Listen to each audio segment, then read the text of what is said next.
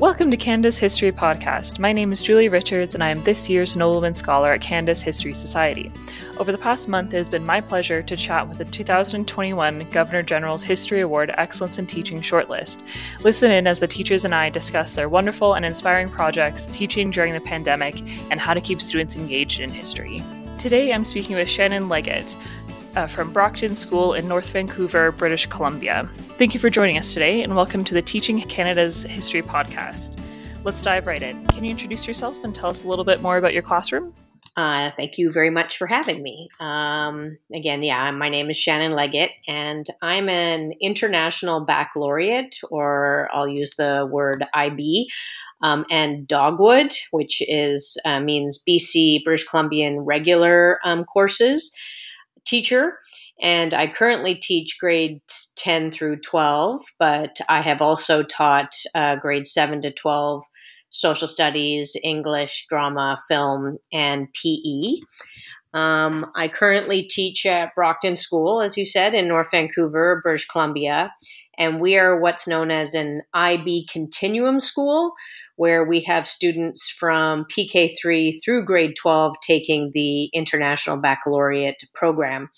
Over the last 30 years, I've taught both here at middle and public high schools in West Vancouver, as well as at the International School of Prague in Czech Republic. Since March 2020, when the pandemic began, I have taught a combination of synchronously and asynchronously, with this past 2020-2021 school year being taught in a hybrid system with students at school with me in the classroom, separated following COVID protocols, as well as some being at home. And then they would join our classroom using Google Meets, and then they would be projected onto the whiteboard so that they would be able to interact with myself and their peers. And just to say a little bit more about the students who I teach and my expectation, in my experience, I try to aspire to what U.S. First Lady Bird Johnson once said, is that, quote, "Children will rise to the high standard that is expected of them," unquote, while also trying to fulfill Robert Maynard Hutchins' thought, quote, "The object of education is to prepare the young to educate themselves throughout their lives," unquote. So in general, I would say that I have been successful trying to inculcate such values in my students, both now and in the past. And what is both challenging and satisfying about teaching is that it is an ongoing process to figure out unique ways to differentiate and reach out to each individual. And finally, what I love about teaching so much is how much I get to collaborate and learn from my students. I feel like I learn something new every day. That's amazing. It sounds like a really interesting classroom, and it's really amazing how well you've been able to integrate online learning, especially with COVID. Have the students been excelling as well? Have they been liking the new format? I'd say liking the new format. So my daughter also just graduated, so she's part of the grad 2021. It was incredibly difficult for their grad year, since it was 15 months basically of them having so much academic and socio-emotional instability. I think for the school that I teach at, which is a smaller private school or independent school, as we say in British Columbia, versus my daughter was at a very big public school.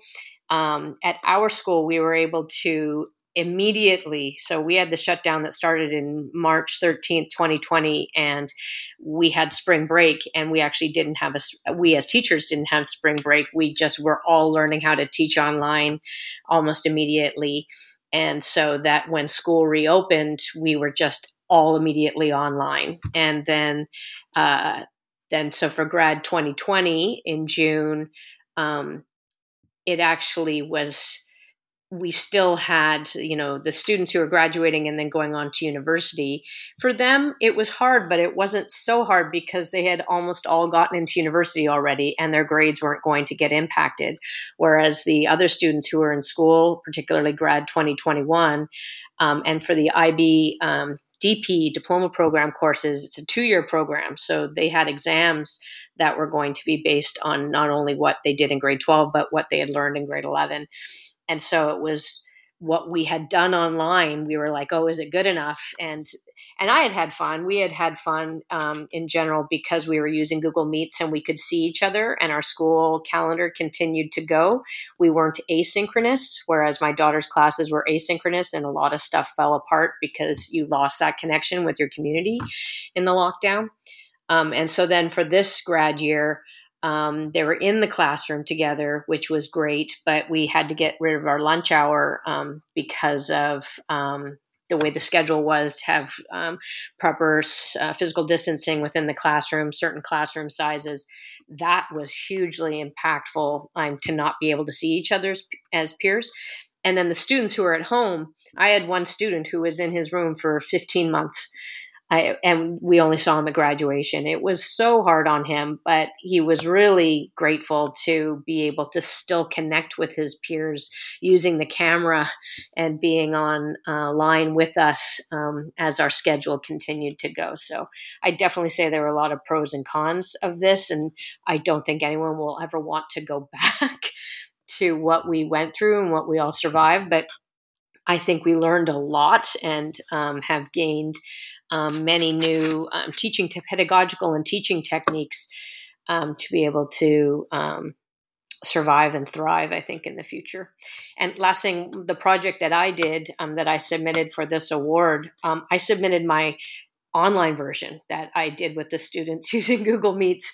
And the results were, I feel, just as good as the ones that I just finished with my current grade 10s who were in person. So it's an interesting thing to compare and contrast them having to do it by themselves at home during a pandemic, whereas they were also doing it with me in the classroom. Yeah, that's a really unique position where you have both the online and the in-person that you can compare. Can you go into more detail about your project? I came up with this unique scaffolded way to have students go through the process of writing a research paper, which most students will have to do in their high school careers.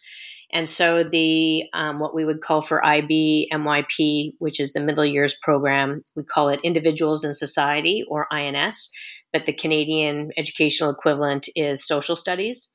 So the Social Studies 10 research paper is designed to teach students how to create a 1,500 to 2,000 word analytical historical investigation on a Canadian event between 1919 and 2011, and then to defend it to their peers. So after the research paper has been written, in a 15-minute Q&A session with their peers, students have to explain and defend their findings, and then at the very end, they reflect on the whole process and give advice to those who will do it in the future.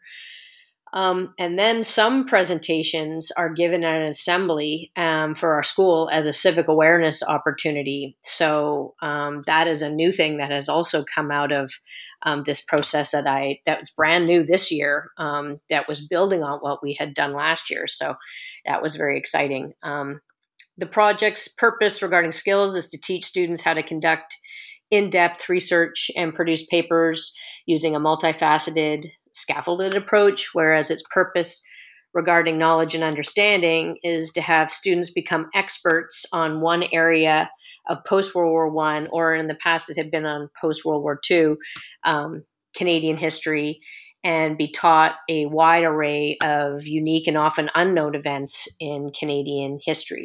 And just the difference between whether they select topics after World War I and World War II is dependent on how much content I'm able to get through the year. This past year, because not only of election that happened in British Columbia, but the American election that was happening, that my first initial unit went on much longer than I had intended. And also I do work with the Canadian Public Policy Group, an educational group called Civics. And so I was selected to pilot their digital media literacy program so that they could then reach out and create a federal program. So both of those things took a lot of time this past year. for me to complete it. So then when I wanted to cover more Canadian history, I stretched the time frame of the possible subjects that students could choose from.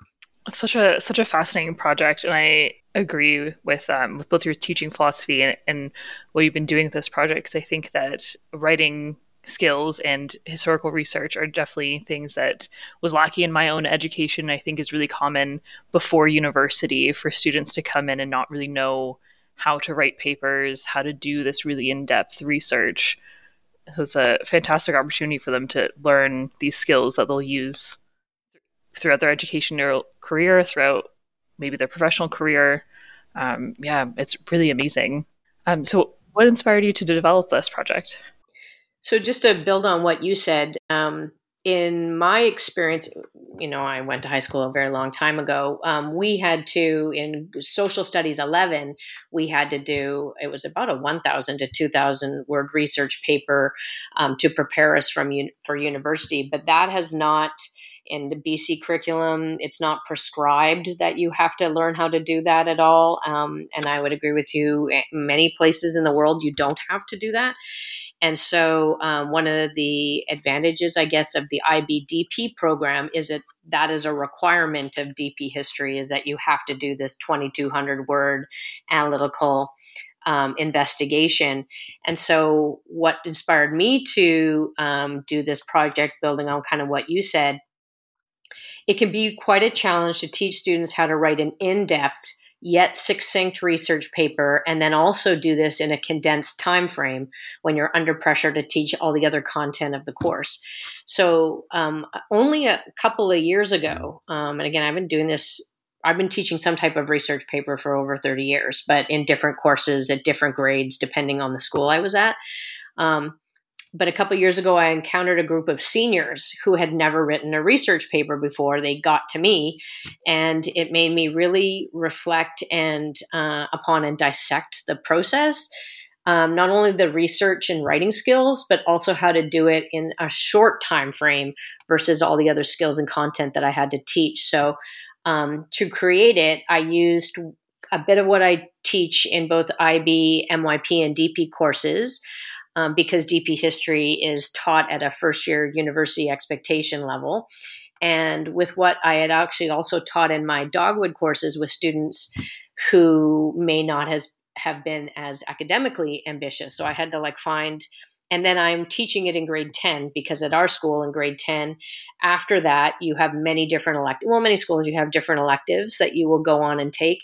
So we wanted to make sure that everybody who takes INS or Social Studies 10, no matter what they take in the future, they have the skills to be able to write a research paper. So that now is up to me. And so what makes it unique as a Canadian history research paper is a couple of factors. So I hope it's okay. I'll just say those. So what I do is I have students do a survey of what UBC professor Robert Belton considers to be the most historically significant Canadian events of the post-World War I 20th century era. And he's written this list that I was able to find.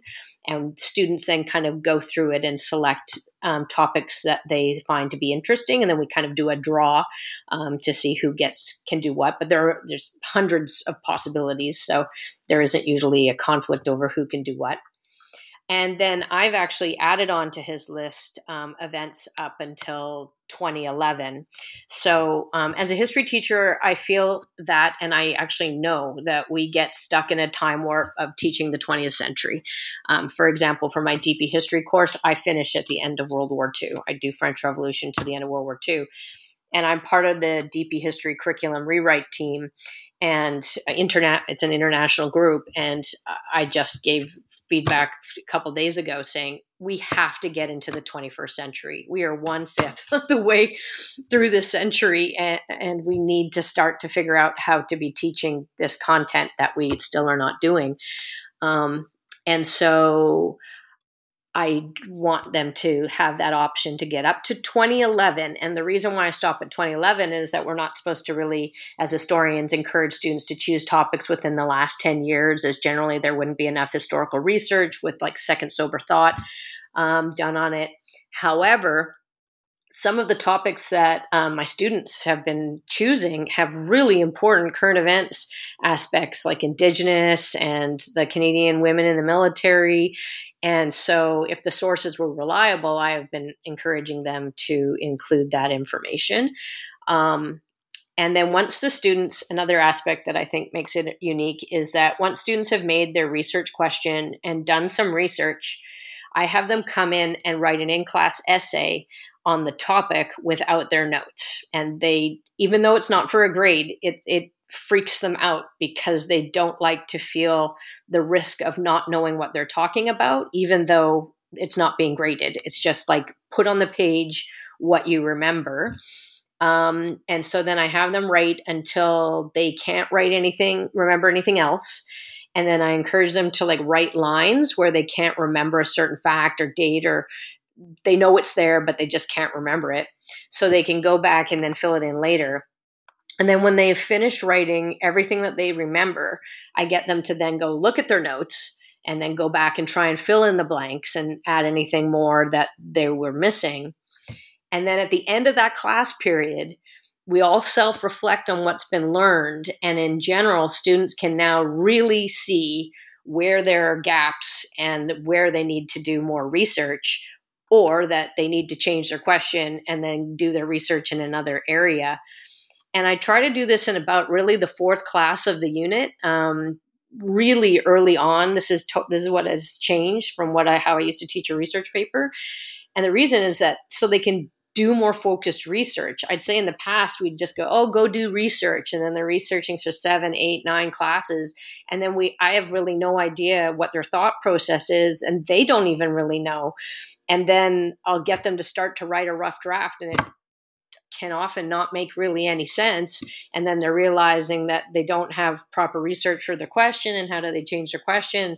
And I feel like this sort of throwing them into the pool to learn how to swim, and then coming out of it, it's just the look on their faces when they finish that class. Some of them get very upset. I had people crying, and I go over to them and just it's okay, and they've just done this massive risk, because it's such a risk to be a writer, to get something onto the page, because you feel so vulnerable. And again, it's not worth a grade. It was just for them, but the conversations that come out of it and the self-reflection, it's unbelievable. And it's not like it's a miracle and that everything is perfect when they finish that piece, but that's the big, as you'd say, the hump to get over, that they were like, oh, now I finally just started writing. And as you as a graduate student, you understand, it's just, you just got to start writing. You just got to start writing. And I think that this is something that has changed in my ability to do a research paper. And then I do a Viva Voce style presentations, where then the students, after they finish their paper, they do a Google Slides presentation where they overview, then they tell the story of their topic, and then they summarize their analysis, they defend their findings, and then they share their reflections on the process. And these presentations are done in front of their classmates and an invited audience of friends, and as well as teachers, administrators. Their parents could also be there. That's a cool thing about the pandemic, is that now we can have the parents join us Google Meets, and they're on their lunch break in their office, and then they could join us. So that's a cool thing. And this is all amazing, as it allows students to be the experts, with myself or others filling in the gaps or synthesizing about so many unique aspects of Canadian history, some of which I didn't even know a lot about. For example, we have had, like, the last couple of years, the impact of the first Gulf War on Canada, the impact of the 1973 Anti-Inflation Act on Canadian workers. Did Canada fulfill its goals in the war in Afghanistan? The most impactful legacy of Expo 86, and what part of the involvement of Indigenous Canadians in the First and Second World Wars was most significant in leading to their full enfranchisement. There are just so many great, important topics. But the last thing I'd say is, most profoundly this year, students actually took it upon themselves to want to take their presentations and do them in front of the school as a community public service. And I wanted to quote what one of my students emailed me. because she has spearheaded this initiative. Quote, as you know, I am researching the effects the Canadian military has had on women, including sexual assaults. In my research, I have found some alarming and horrifying statistics about both men and women's sexual assaults that have caused me to feel anguish at aspects of Canada's history, military, and justice system. I am not asking to change my topic, as these feelings of disgust, sadness, and anger have only strengthened my passion, interest, and understanding of this topic. I am, however, wondering if I could present my findings on this topic, as I think it is of utmost importance as it affects men, women, and people who don't identify with female or male genders, because we are all human. I also believe this is an important topic to share with the school as it relates to our societal views, normalities, and values, whether that is local, national, or international. Sexual assaults are also present in our Canadian history through Indigenous residential schools and colonization, our military, both home front and abroad, and the way our justice system functions and its obvious flaws. I am truly horrified and saddened by the statistics I have found about both men and women, and I am dedicated to educating our generation on this topic, unquote.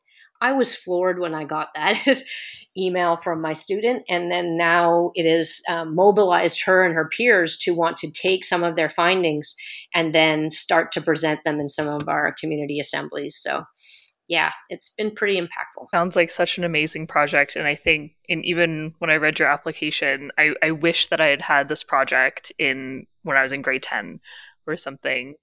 Like, it's so amazing, and you're totally right. Talking about writing, it's really hard to get over that first hump of when you are just putting all your thoughts on the page. And there's been so many times that you write something and then it doesn't connect to what you originally thought at all, actually. Or when you finally put it all down on the page, you realize what you're most interested in, and that's usually what you want to research more. And sometimes that's completely different from how you started out. I think it's just such an amazing opportunity for these students to really have that experience so early on in their academic careers, because it's so useful in university and like throughout, really. And yeah, it's amazing. Just the content too. I wanted to just can I add to what you just said, is that I think another important aspect of it is for kids to feel safe to take that risk, because writing, you are so vulnerable when you write. And another way that I do it is that they're all writing on Google Docs that they've shared with me. And so we have many in-class writing sessions. And so I'm able to, while they're writing their drafts or doing work or things like that, I'm able to go onto their Google Docs and either just write a comment. So I actually don't have to go up to them in class. Because sometimes if I go up to the person, like, oh, why are they going up to blah, blah, blah? So I could just write a comment and then they could see it. And then they can address it or not address it. Or they can then write to me, hey, can you come over and then help me? And then I can go over and help them. And it's again making them, I'm not teaching them I'm not telling them what to say.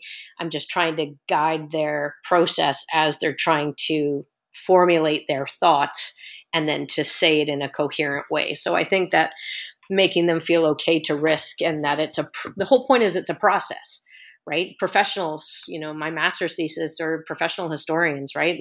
It's a process of trying to work through, and then it's okay to make mistakes and to keep correcting them, and nothing is ever perfect. I think that's a key thing too. Yeah, absolutely. Like, the first draft is never the final product ever. And there's so many places for historians that get books published. There's always feedback constantly, and they're always reworking stuff.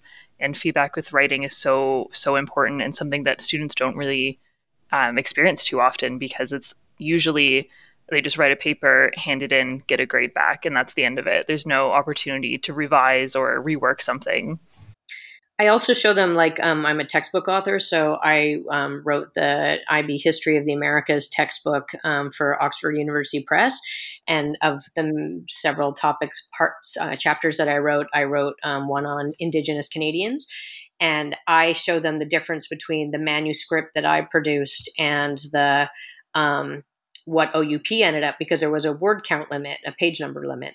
And so they just slashed what I wrote, and so, but and that's the reality. Writing never stops, and it depends on what audience you're writing it for. And, my master's thesis ended up being 210 pages, which is like a crazy amount of page numbers for a master's thesis. But I wanted to include everything I wanted, but I still had to include what my supervisors wanted. And then I had to still do some cutting. And so there's never ever, like, you're always having to also face, is there a word count? And so this has to affect my writing. So I'd say that in my experience of anything that I've written, it's never been perfect. It's just that this is as good as it can get given the constraints of the assignment and the time frame. And that's another thing I tried to teach them as well. Yeah, absolutely. You're completely right. There's always more practical concerns as well that you have to take into consideration whenever you're writing, whether it's for an assignment or a publication or anything like that. You sort of touched on what the greatest impact is for your project. Did you want to expand on that a bit more, or do you have other thoughts about it? I think that the passion that this process ignited in the students to be more interested in Canadian history, to want to like educate their peers and make a difference in the world, that's been the thing that's been even more kind of shocking, that the topics that they're choosing, which are not necessarily your traditional Canadian history, that's like quote unquote traditional, like World War I, World War II, Cold War, it just has really been inspiring to myself and our community. And I'm a teacher education workshop leader, and I've been sharing my experience about this project in particular. And some of my teaching peers are now trying out what I've suggested as well.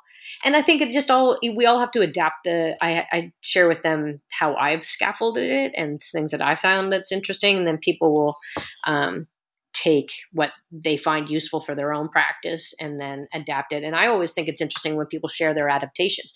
And again, I tried to credit, it was one of my peers from International School of Brasilia, another Canadian history teacher, who had shared with me his template of what to do. And so I gave him credit about like the basis of what he created. And, why do we have to remake the wheel, right? I think that that's the best thing about being historians and colleagues is like, share best practice, and then we just keep on trying to make it better. Yeah, exactly. And it changes for each student too. Like the same thing that inspires other students is not going to inspire some students. So having that flexibility is really key too. Yeah, so that brings us to our last question here. So how do you try to keep your students engaged in history? How do you try to make it relevant? I would say current events is essential, and like continued conversations about what is happening in the world around us, and then encouraging students to take action as exemplified by this project. I often talk about like the micro and the macro, like what are we doing in our lives, and then what we do to our small community will have ripple effects to the macro.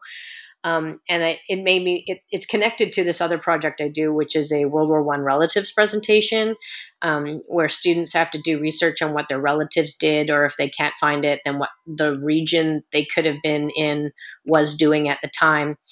And then we watch clips from Peter Jackson's They Shall Not Grow Old, where he took footage from World War I, and then he had lip readers find the dialogue to say the dialogue of what those soldiers would have been saying, and then he colorized it to make it much more vivid. And I show it in other brilliant fictional and nonfiction films, and I have them reflect on what if one of those people was their relatives and they couldn't know it, and then we read like in Flanders Fields together really slowly. And I participated in and organized many Remembrance Day ceremonies, and it wasn't until I visited McCrae's grave in Ypres, Belgium, and they asked me as the only Canadian on the tour to read his poem, that I was really affectively moved. Like I had never really, unfortunately, paid attention to the poem enough. And then I share the story with my students, and then I read the poem while I'm projecting it on the board, and I'm getting them to think about their relatives and think like, who's going to remember them? And then who's going to remember you? And it's quite an emotional lesson for us all. So I think that the point of why I'm saying this is that I think that really what the key is, you connect kids emotionally, students emotionally to history, and you make it relevant with current events. And I think that that's what can make students engaged to love history. Yeah, wow, that's really powerful. Yeah, I think that's the best way to do it. And I mean, clearly your students are inspired based off the work they've been doing. That's amazing. Thanks. Thanks. I think and when I was thinking about the good luck that I've had over 30 years of different students I've taught, like in public and private schools and from grade 7 to grade 12. And, in my experience, kids are kids, the students are students, and I've taught students from all around the world. And it's such an honor to be able to work with each student and that kind of, as you said, to differentiate for them, and you kind of learn from their experience, and then you're trying to help each student along in their journey. And not everything's going to be perfect and publishable or anything, but you're just trying to get each student to have some type of a smart spark or connection, and to go away learning something more than when you first met them, I think. Yeah, absolutely. That's such a great philosophy to have. And not that everyone will go into history or continue with history, but they'll definitely remember the classes or the assignments that they've done for sure. Agreed. I think so too. Yeah. Thank you so much for this opportunity. Being nominated for this award was done by a colleague of mine and some students and families. And this was all a really big surprise and great honor. And the process has been really wonderful. And I'm just very grateful and thankful for this opportunity. Yeah, well, that's great. I'm happy to hear it's been such a good process for you. It's really an amazing project. I was so inspired when I read it, and yeah, as I said, I wish that I had something like this in my high school career or something like that, because it would have been life-changing for me. So maybe you'll become a teacher someday. And if you do, then you can just say, "Hey, Shannon, do you have the project?" And I'll just pass it your way. Well, you have a copy, so there you go. But if Perfect. It evolves, I'll share it with you again. Amazing. Sounds great. Great.